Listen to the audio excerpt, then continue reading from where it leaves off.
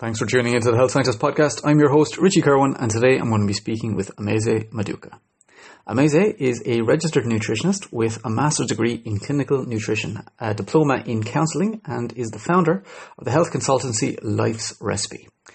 With a background in product development, Amaeze now works in both the private and the public sectors with individuals and groups to help cultivate a sustainable and a healthy relationship with food. And her passion for inclusive wellness and nutrition led her to start the @WellnessInColour on Instagram community, dedicated to supporting Black and ethnic people.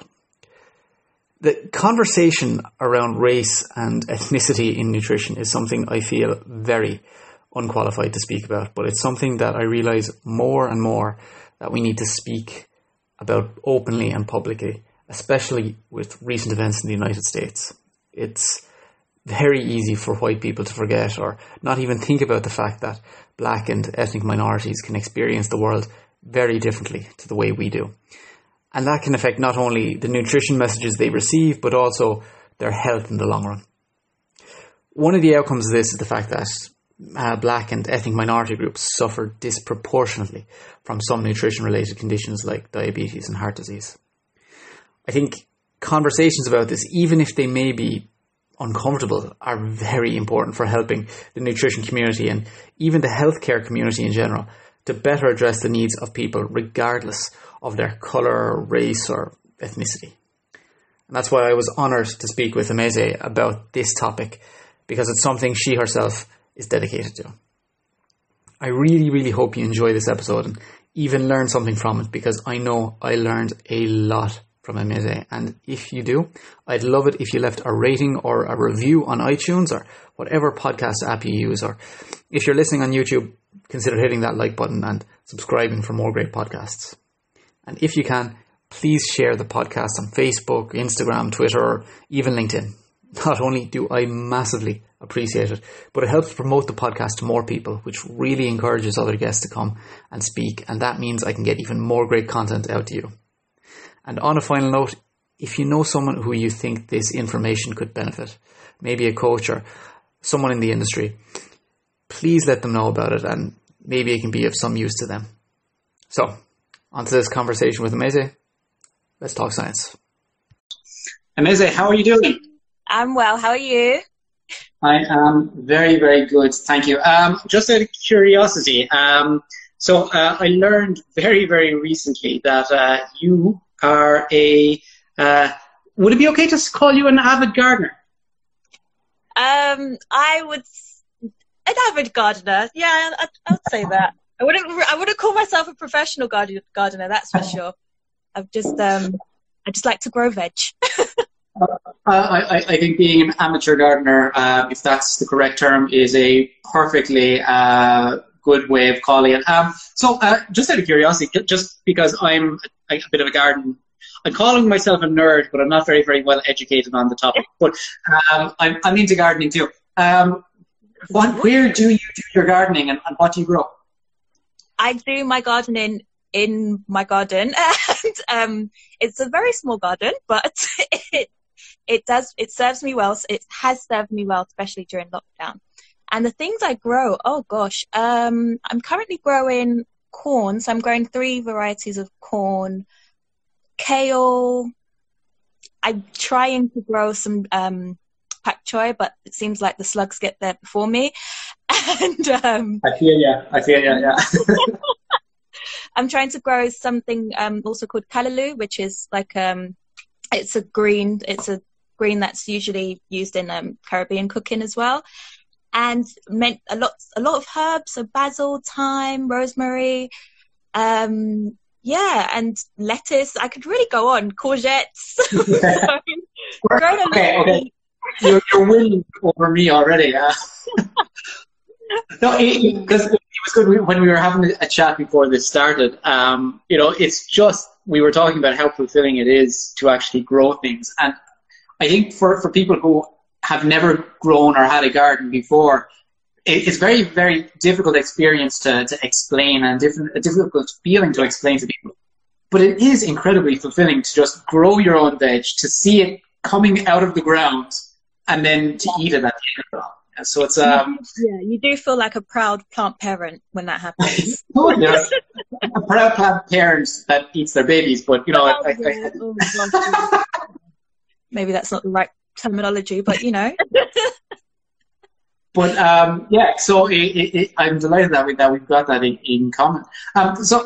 Just for anybody who might not be familiar with who you are, Amaeze, would you mind giving us a little bit of introduction to who you are, how you got into nutrition, and your kind of career path to what you're doing right now? Yeah, so my name is Amaeze. I'm currently a nutritionist. I did my undergrad many moons ago in nutrition, and then I went to work within product development, consumer research, and then I decided to go back and do my master's in clinical nutrition. So now I'm working as a full-time nutritionist, and I work within also promoting understanding of guest diversity within healthcare as well. Very good. And just to kind of give everybody a little bit of an idea of what we're going to be speaking about, obviously there's been a lot happening in, let's say, around the concept of diversity at the moment and topic of racism, particularly with what's been happening in the United States over these last few months. And what everybody will be kind of aware of is that there was one day or one couple of days where everybody posted a black square on their Instagram.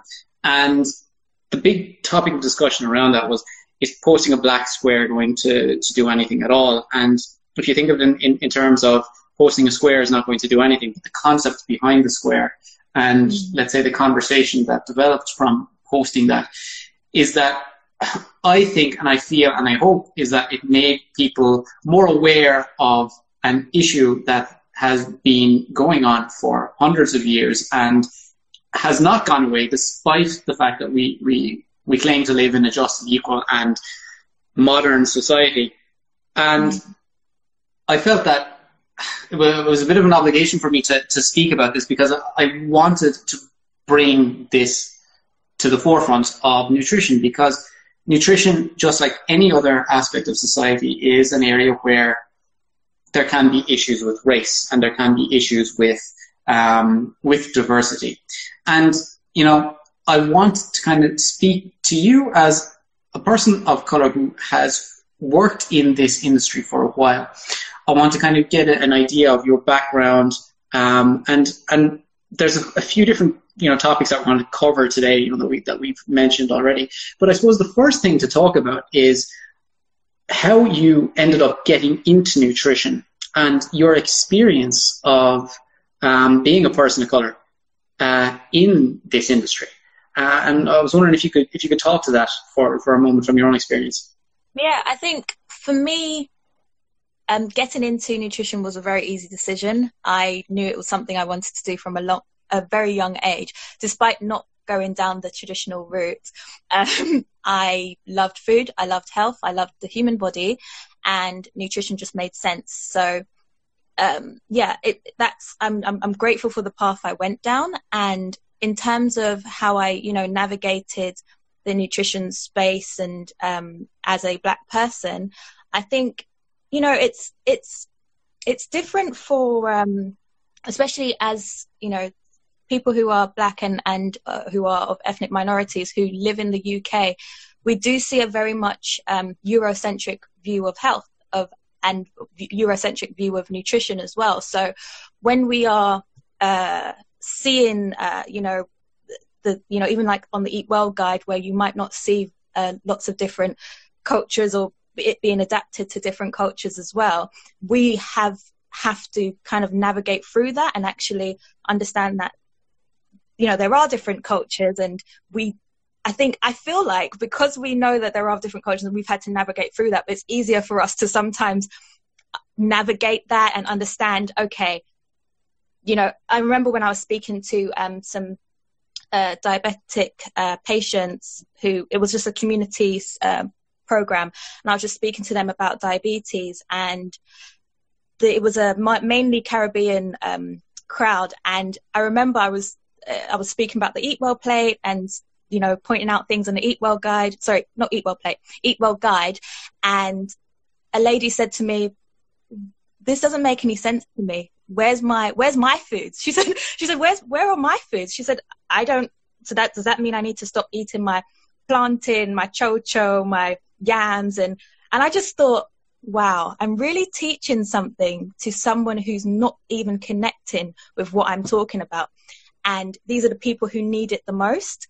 And so I literally scrapped my presentation and just went and started speaking about the culture that was relevant to them, because, you know, I had that cultural awareness of the people that I was speaking to. But if you don't have that, it will be quite difficult. So, yeah. So let's say within your education, within your academic background, yeah, and you brought up a very, very good term that we spoke about earlier, which is this Eurocentric view of nutrition and food and not just nutrition and food, but also cuisine as well.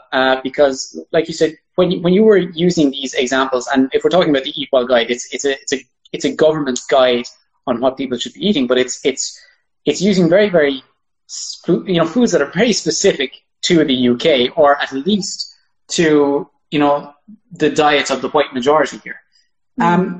Did you find within your education at all that there was any, let's say, kind of scope for learning more about the diversity of different diets within the UK? Not so much. I know a lot of the evidence leads to Mediterranean diet, so we do learn a lot about the Mediterranean diet, but it's important to understand that your learning doesn't stop once you get your degree anyway. So I wouldn't say, the universities are not doing a great job of teaching diverse diets, because they can only teach what they can in that space of time. But the same way that we might want to specialize in something else, or we continue our professional development, this is also something that we need to continually learn, because, like I said, our learning does not stop once we get our degree. We just need to continue to understand this diverse world we live in. If you're living in the UK, it's very diverse. If you're living in so many other countries as well, it's very diverse. So it's actually our duty to understand that diversity and cater to it as well. Absolutely. And I think that's a really, really good point that you mentioned, because it's very, very easy to say, I've just done it right now. I've asked, was there anything in your academic or in your university career that, kind of covered that topic for you? But, it's a good point that as nutritionists, as professionals, it's something that we, especially if we're working with populations that are, Black or ethnic minority populations, we need to educate ourselves about how we can better help populations like that, or how we can better guide them with nutrition. I suppose one thing that we need to kind of get across first, just for anybody who might not be familiar with the problem, is why are there these issues with translating nutrition information to food recommendations for different populations? One would imagine that just the same nutrition information is okay for everybody. What's the problem with thinking like that? Well, sorry, the problem with, I'm just trying to break down your question here. Sorry, I said it wrong. What would be the problem with assuming that one nutrition message is suitable for all populations? Well, because it doesn't take into effect the cultural dimensions that we live in. So it can also strip someone of their cultural identity as well. So I'll give the example of palm oil, which is quite controversial. So when the whole palm oil boycott started happening, I think it was some brands were saying boycott palm oil. I had conversations with people who were of West African heritage, even if some of them were British born as well, and they were so confused. They were just like, why do I need to boycott palm oil? I don't understand. It's something that I'm so used to. And it's important to understand that unrefined palm oil is actually native to West Africa, and it's such an important crop, and it's actually contributes to food security to those who need it most as well. So it can actually be dated back to 3000 BC in Egypt. And it was only when the lucrative properties of palm oil were recognized by European traders that it then got introduced into Indonesia and Malaysia, which led to deforestation to make space for to make space for the mass production of palm oil. And these large companies actually infringe on African culture, traditions, and their history as well. And because the palm oil trees are actually native to the West African forests, so they don't need to cut down areas to create palm trees because they've already got them. So it's not needed for its cultivation. So many parts of West Africa still produce palm oil in a very much traditional way, and it doesn't have the same effects of the environment as in Malaysia and in Indonesia. But yet, irrespective of how it's sourced, it's being demonized in the same way. I'm hoping that makes sense.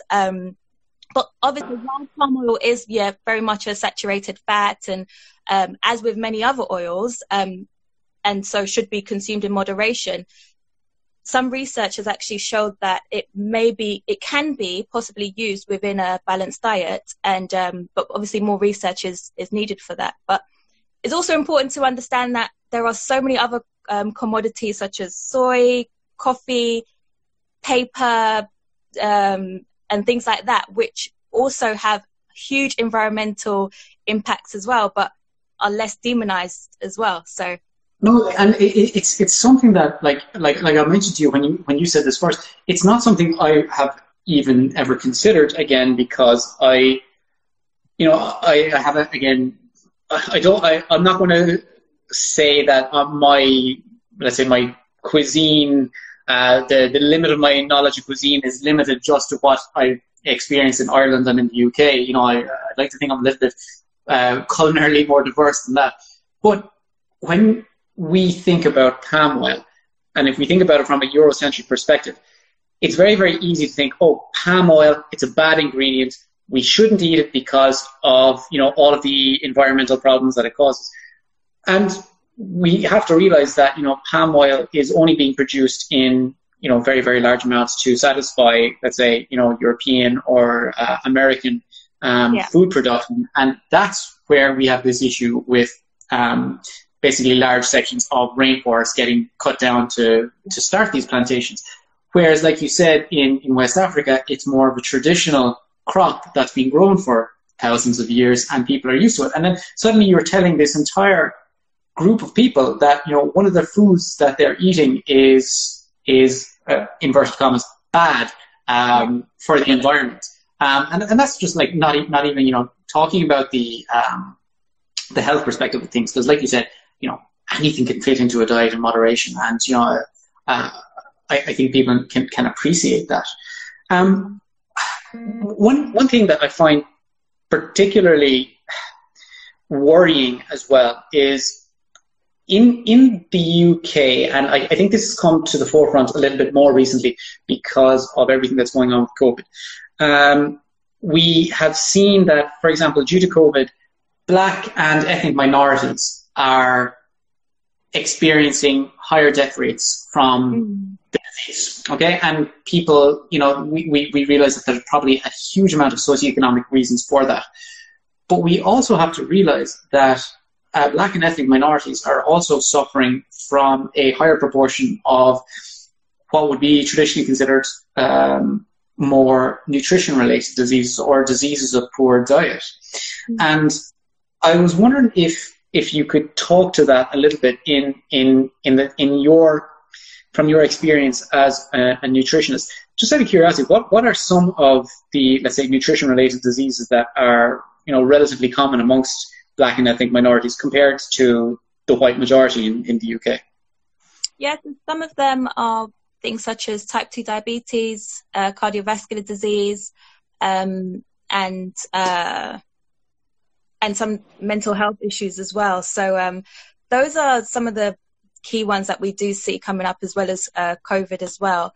But yes, from a nutritional perspective, there are issues in that sense. You know, we do talk about reduction of salt, reduction of saturated fats in certain foods as well.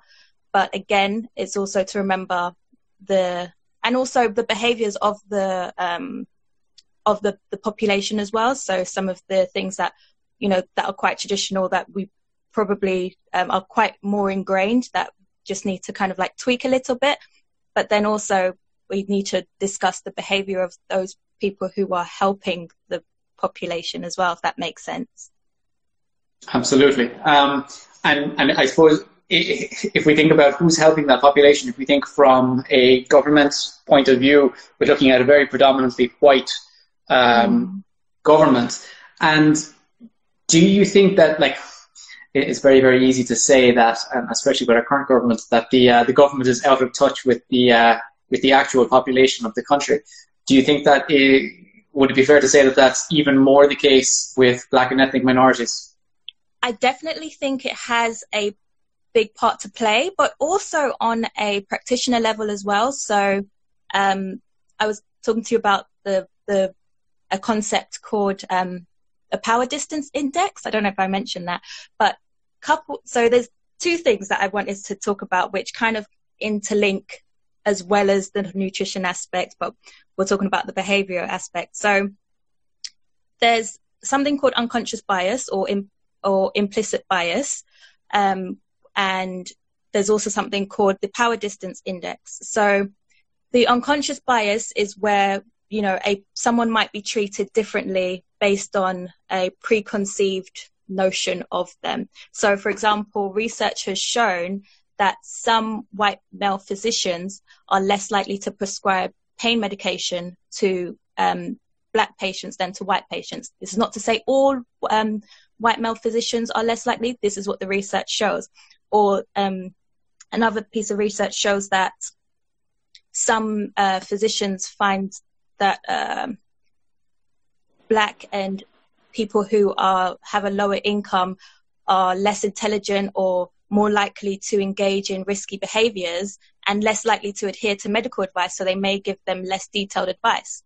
So if we hold on to that, this I guess, unconscious bias or racism, coupled with what I mentioned, which is called the power distance index. And the power distance index is one pillar in understanding cultural differences. So this is where some cultures, I'm trying to get this right so it makes more sense. Some cultures accept a higher degree of unequally distributed power than some people in other cultures.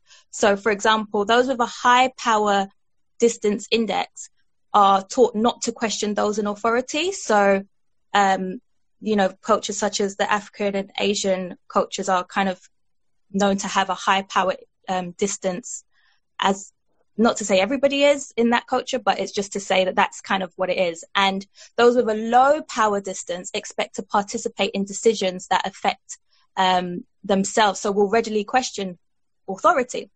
So now, if we know that people with a high power distance are not really going to question authority, so when we talk about authority, it could be the practitioner giving advice, coupled with the unconscious bias of possibly a physician not giving as much information to a patient based on their preconceived notion that they're not really likely to accept this information or do anything with it, so there's no point in me going into detail. Those two things combined can actually indirectly affect someone's health. And let's give an example. Someone might come in to they might have pre-diabetes. They might be on the border of pre-diabetes and diabetes, but a practitioner might think, do you know what, it's it's fine. They're not diabetic, so I'm just going to give them some information and just say, no, it's okay, don't worry, you're fine. Yeah. And then that person might not question, what the practitioner has said. Is like, maybe, do I need to say anything else? No, the doctor has said it, it's fine. It's okay. And that could actually, that person could go away. And then how many months later could actually, have diabetes and then wonder, wait a minute, why didn't anybody tell me that I was even at the high level? And it's something that I've actually seen. When I've seen pre-diabetic patients, they would wonder, they were like, I've never ever been told anything, or they've never shared anything with me. And I actually saw that as something that was reoccurring, which was, it was a bit strange for me until I started understanding about unconscious bias and about the power distance index as well. So, yeah, I hope that answered the question. I feel like I rambled on. No, it absolutely did. And you brought something, to my attention that is something I was completely unaware of. And it's something that, now that you mention it and I think about it, it makes absolute sense in the worst kind of way, because you've got these two negative factors that are coming together, and they're just making a situation where people, Black people or people from ethnic minorities who are potentially not going to get the same level of care or guidance, just as you said, from medical professionals. They're not going to get it, and they're not going to question it either. And it's not surprising then when you understand that people from these, different ethnic groups or people from different races are experiencing, more, higher levels of certain diseases in this society.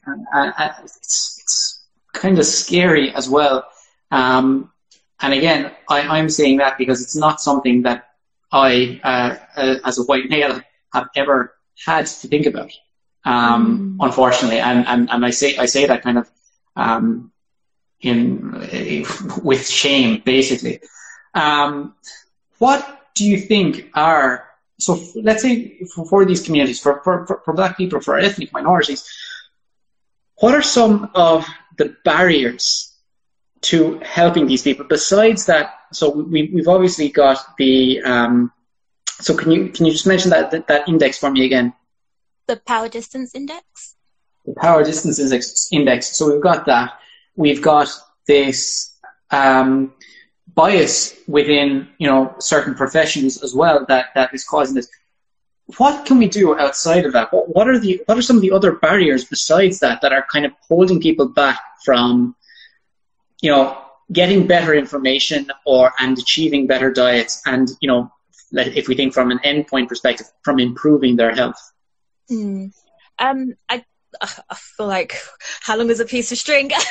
I feel like there are so many different factors that can come into play here. So, like I said, the unconscious bias of whether it's the practitioner or the way that the health system is structured, or just I guess the lack of education from people who provide lack of cultural education from people who provide care that's within the medical field and within the I guess well-being field as well. So the same way that someone would learn more about a certain topic is the same way that we actually need to be doing this, because there is information out there, and how do we we might, in our degree, we will learn about the health aspect, and we might not go in as much detail in, let's say, gut health, but then you'll then do another piece of training to learn more about gut health, or you might do something else to learn more about this. And this is kind of the same thing, where we have to be learning about diversity, cultural differences, unconscious bias, all these things that actually can actually interplay with people's health. And I always recommend people to do some sort of, I guess, diversity, or even just a sort of short course in whether it's counselling or diversity training, because you can understand what happens is you start to understand how you are impacting someone as opposed to how the world is impacting someone. You're like, it actually starts with me as well. If I'm supposed to be helping people, how am I causing a barrier to someone else as well? So it's something as every practitioner should actually kind of do. And then on a government front, yes, there's so much that could be done, but So I think just for anybody who, still might not be kind of aware of the relevance of what we're talking about now, I think one thing that thankfully is becoming much more commonplace in, let's say, evidence-based nutrition is the importance of individuality when we're working with clients, and that every client is unique and every situation is different, and we need to tailor whatever approaches we use to the individual. And when we're talking about diversity, we're saying the exact same thing. So, like, for example, the majority of my clients have traditionally been Irish, but I've also been blessed and honored to work with people from a number of other countries and a number of other backgrounds. And it was only from working with these people that I realized, oh, wow, I need to do things considerably different here when I'm given some recommendations, because, and I think I was on a podcast 2 weeks ago, and I was speaking to another Irishman, and we were talking about this, tailoring diets to people's needs. And I thought, if you gave a traditional Irish person, because I'm from a tiny village in Ireland, if you gave somebody from my village a diet and said, okay, I'm going to put you on rice cakes and chicken breast, which was so different from a traditional diet. And I describe the Irish diet as being, spuds and stew. And and I said, it's exactly the same thing when we think about diversity. And we have to think about, what ingredients does somebody eat on a regular basis? What foods does somebody have access to in their locality? What can people get? Yeah. Because I think on Instagram, and I think social media is a great example of this, we have this kind of very, very, and you use the word Eurocentric view of what nutrition should be, and it's all smoothie bowls and superfoods and stuff like that. But nobody eats like that except for, like thin, white hipster chicks. And I'm using that word specifically to define a specific type of individual that eats that food, because it's not what the general population, it's not what real human beings eat. Yeah. Go on. No, it's exactly what you're saying. But what happens is I hear so many people who say, oh, I just had like a kale celery smoothie. And it's like, are you telling me that because you think that that's what it means to be healthy? I'm not going to congratulate you for like trying all these, it's great that you're trying new stuff, but is that something that is sustainable for you? And it's something that, what I always say to people is that, because I've heard some practitioners who've said, well, but they won't know until they try. Like, it's no harm to introduce these new things to people, and it's not harmful to introduce new things to people.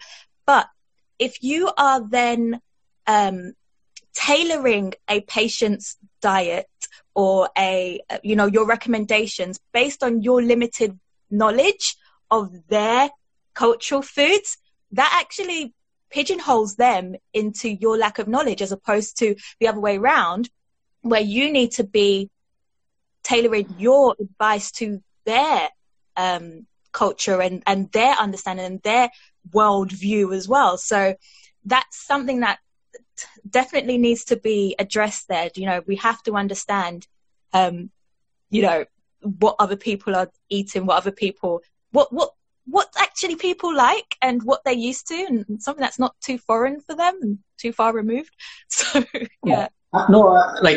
Absolutely. And I think just because this is the nutrition field, it can almost be easy to think, mistakenly, that whatever's kind of weird and whatever's kooky and whatever doesn't taste particularly nice is supposed to be fantastic for your health. And I think, again, thankfully, we're moving away from that perspective and we're moving on to more sustainable diets, like you mentioned, which is the end goal. Because, I think if we're working with people, we're not just kind of giving people quick fixes and say, try this, you'll lose weight, or you will, improve your health in a certain way. And then 2 weeks down the line, they're like, okay, I can't do this anymore. I want something that's actually edible for a change. Keyword sustainable. Yeah.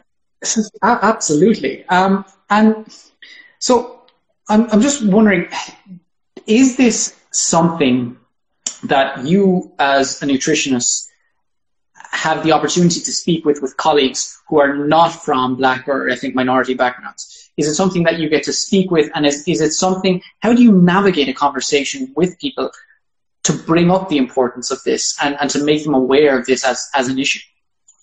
Well, I'll definitely say post June 2nd, I think it was, post Black Square Day or Blackout Day, it has been much easier. I think it was very much a conversation that it was quite difficult to have pre June 2nd, because it wasn't really a conversation that was on people's minds, and everybody knew that, you know, diversity is great, but how are we actually doing it on a, you know, proper level? And so now it's much easier to have the conversation because people have done their research. Some people have been reading, have been doing more research, so it's easier to not start from A. Maybe we can start from like D, because you've now met me a little bit the way there, so now we can actually have this conversation. But I think it's definitely going to take a bit more time to understand how we can do this more on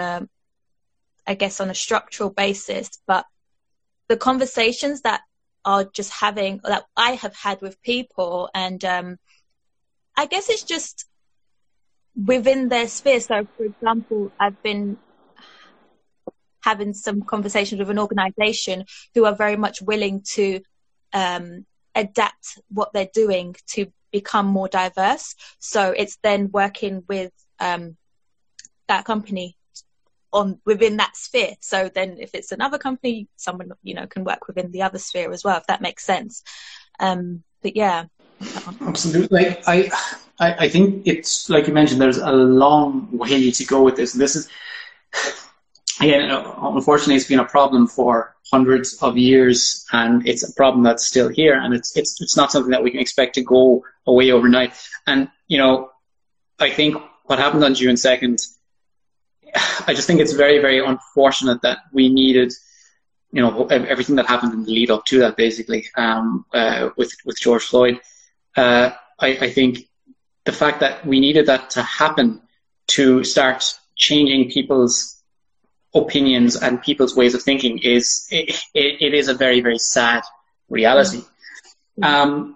Moving away from kind of like the specifics of working with in nutrition with people from different backgrounds, you yourself, obviously, you're a nutritionist now, and in my experience, at least my experience here in the UK, when I think of a nutritionist, I think of a mostly white field, and at that mostly white women, because with all the nutrition conventions that I've gone to here in the UK or in Ireland or in other countries, the rooms are generally all white women with a very, very small amount of minority populations in there.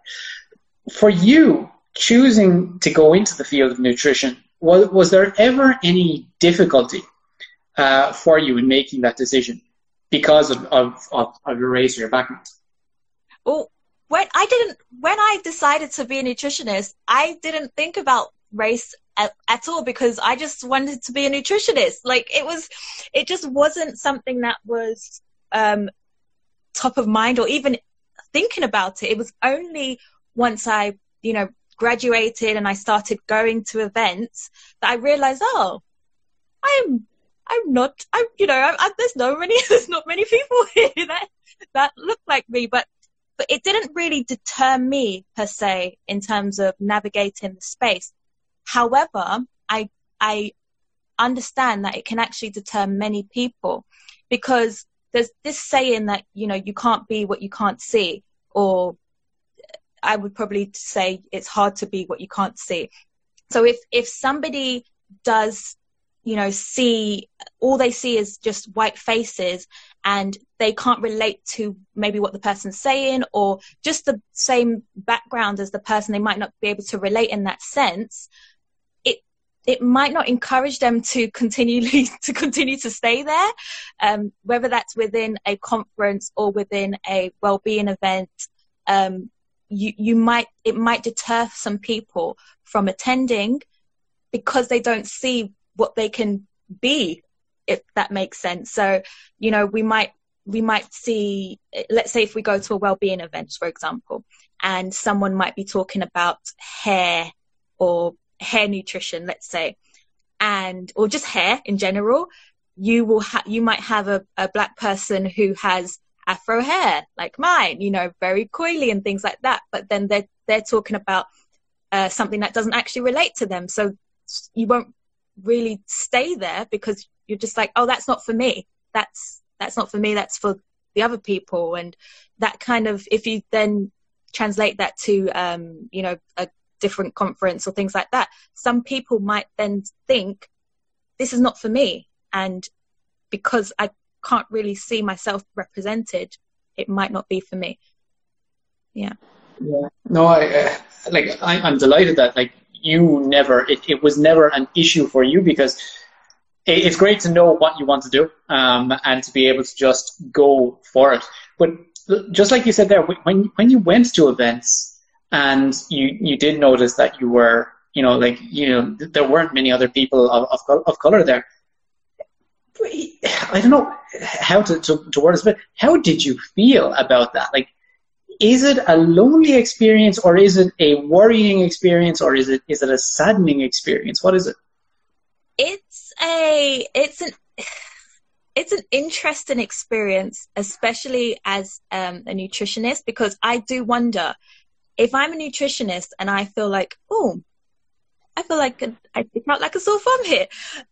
I wonder then, what I then think is, how will somebody who is coming here who needs some help, or who is coming here to learn something, might feel? And I'm not saying everyone will feel that way. It's just, I do wonder and I do question, how are we supporting our Black and ethnic people who come into this space, who might want to feel supported in that way? So I always find that it was sad. I think it was sad to see that, especially knowing that there are so many Black professionals who could have easily been there and done the job and been a speaker over there and things like that. So yeah, it was a bit disappointing, I would say. Yeah. I was wondering as well, and you brought up one side of a coin that I want to speak about, because for people who are going to look for information, and if they go to, let's say, a nutrition clinic, where there are, you know, if somebody comes from a different ethnic background, for example, and they go to a clinic that is just filled with people of a completely different ethnic background to them, that has no understanding of their culture, of anything going on in their life, do you think it is going to be a lot more difficult for those people to go and seek help in the first place?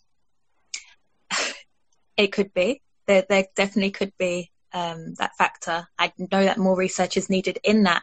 But I think a lot of people kind of feel like that's their only choice as well. So now that, you know, we're seeing more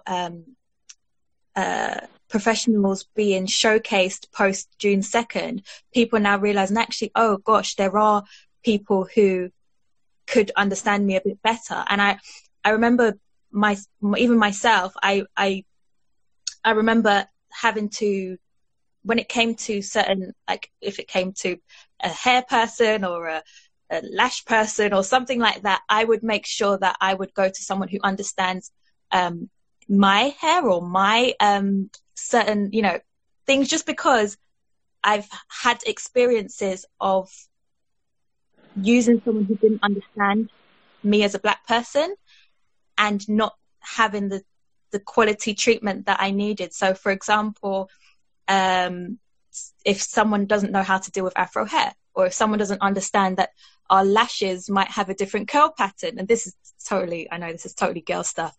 Sorry. No. You're just like, I get you. I know exactly what you're talking about. I had the same issues when I moved to Liverpool. I got you. Yeah.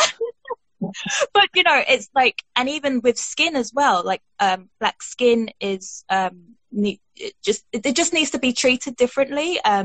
My esthetician is black as well, and she understands black skin so much more than if I was to go to someone else who might not have understood black skin. But it's just I keep feel like I get away from your questions. Sorry. But but no, it's like, it's literally like that.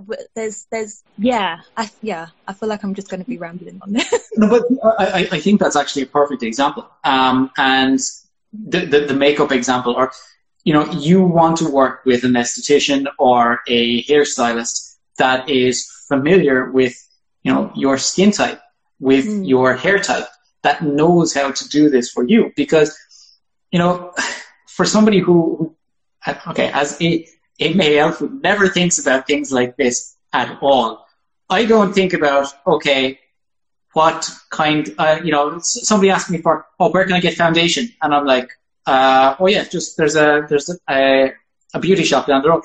But, they might not have the right products that somebody needs. And it's something that we need to think about, because people will have different needs based on where they're from. But kind of like I said, there was two sides to this coin. And one on the flip side of that was, have you ever had an experience where you have had somebody who has come to you for help, or do you feel that maybe you have not had as many people coming to you for help because you're black and because of you're having a different background? Do you think that has ever kind of prevented people or been a barrier to other people coming to you at all? Has that ever occurred? Possibly, but I wouldn't know.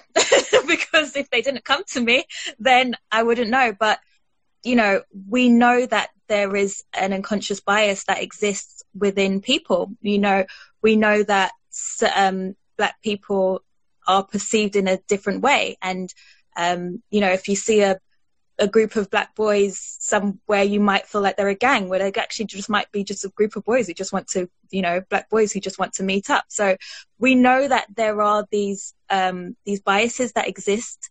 And so I wouldn't be able to tell you if somebody hasn't come to me because I'm black, because they wouldn't come to me. So, but if they don't come to me, I can't do anything about that in that sense. I can only educate those who want to be educated. And if they want to come to me or another black person, then great. But if not, then probably don't really want to. I don't really want them to be my client anyway, if that makes sense. Exactly. You don't want to associate with them anyway. I think none of us do. I think this whole concept of unconscious bias, which is a very, very easy concept to grasp. But I think that it's not something that we, and when I say we, I'm going to speak about, let's say, white people who have never experienced any form of racism or discrimination. It's not something that we ever think of. We automatically assume that, no, I'm not racist. I'm not biased in anything that I do. And it's not that simple. Like I said this to you when we had the conversation, I feel incredibly unqualified to be having this conversation. But it's a conversation that I want to have because I need to learn more, and I hope that it promotes or it encourages other people to learn more and to just realize that, diversity within nutrition is something that we need to think about. It's something that we need to have conversations about. And I think the more conversations we have, the closer that we can get to our end point with whatever that may be. For people who want to learn a little bit more, or who want to, let's say, start thinking more about their unconscious biases, is there anything that you would recommend they do? And especially, I'm talking about people within the nutrition profession. Is there anything that you would recommend to people to kind of help them, just to deal with some of the issues that we've spoken about today?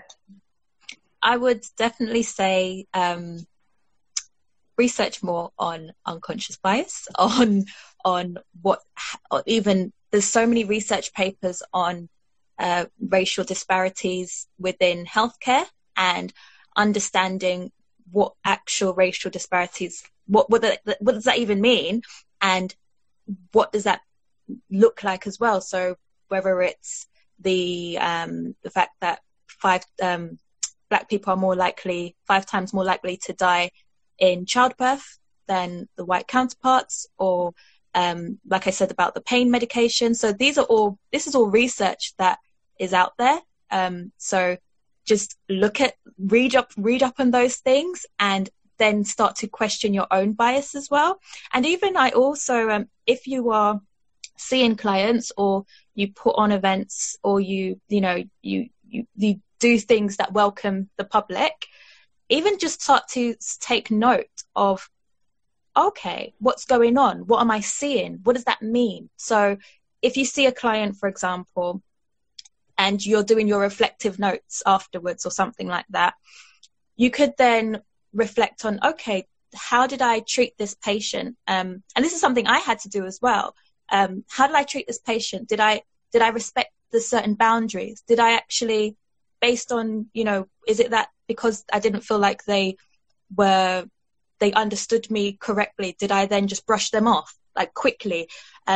Just those little things that you can analyze about yourself, and then also understanding what the research is out there, combining the two, then to kind of develop yourself as a person, and so you can then help the world in that sense. So it's very much changing each person, so that we can all together just change as a nation and a global community as well. I think it's very, very easy for some people to ignore a problem when it doesn't affect directly upon them. And that is in itself a major problem.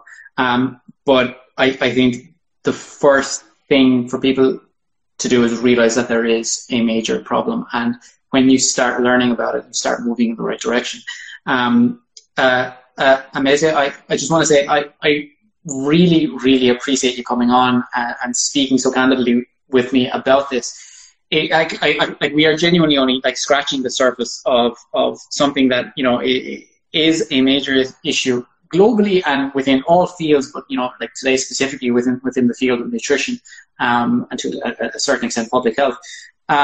Just for anybody who might want to kind of learn more about you or follow you, what are some of the best ways to do that? Yeah, so you can find me on Instagram at lifes_recipe, where I generally share lots of nutrition tips, cultural diversity tips, and gardening tips also. But but yeah, I think that's the main area. And then if anybody wants to contact me, you can find the links via Instagram as well. So fantastic, and I'll include those links in the show notes as well. Amaeze, I just want to say thank you so much for speaking with me today, and for opening my eyes a little bit more. And I really hope everybody else has learned something from it today too, because I definitely have. Thank you. Thank you so much for tuning into this episode of the Health Scientist Podcast.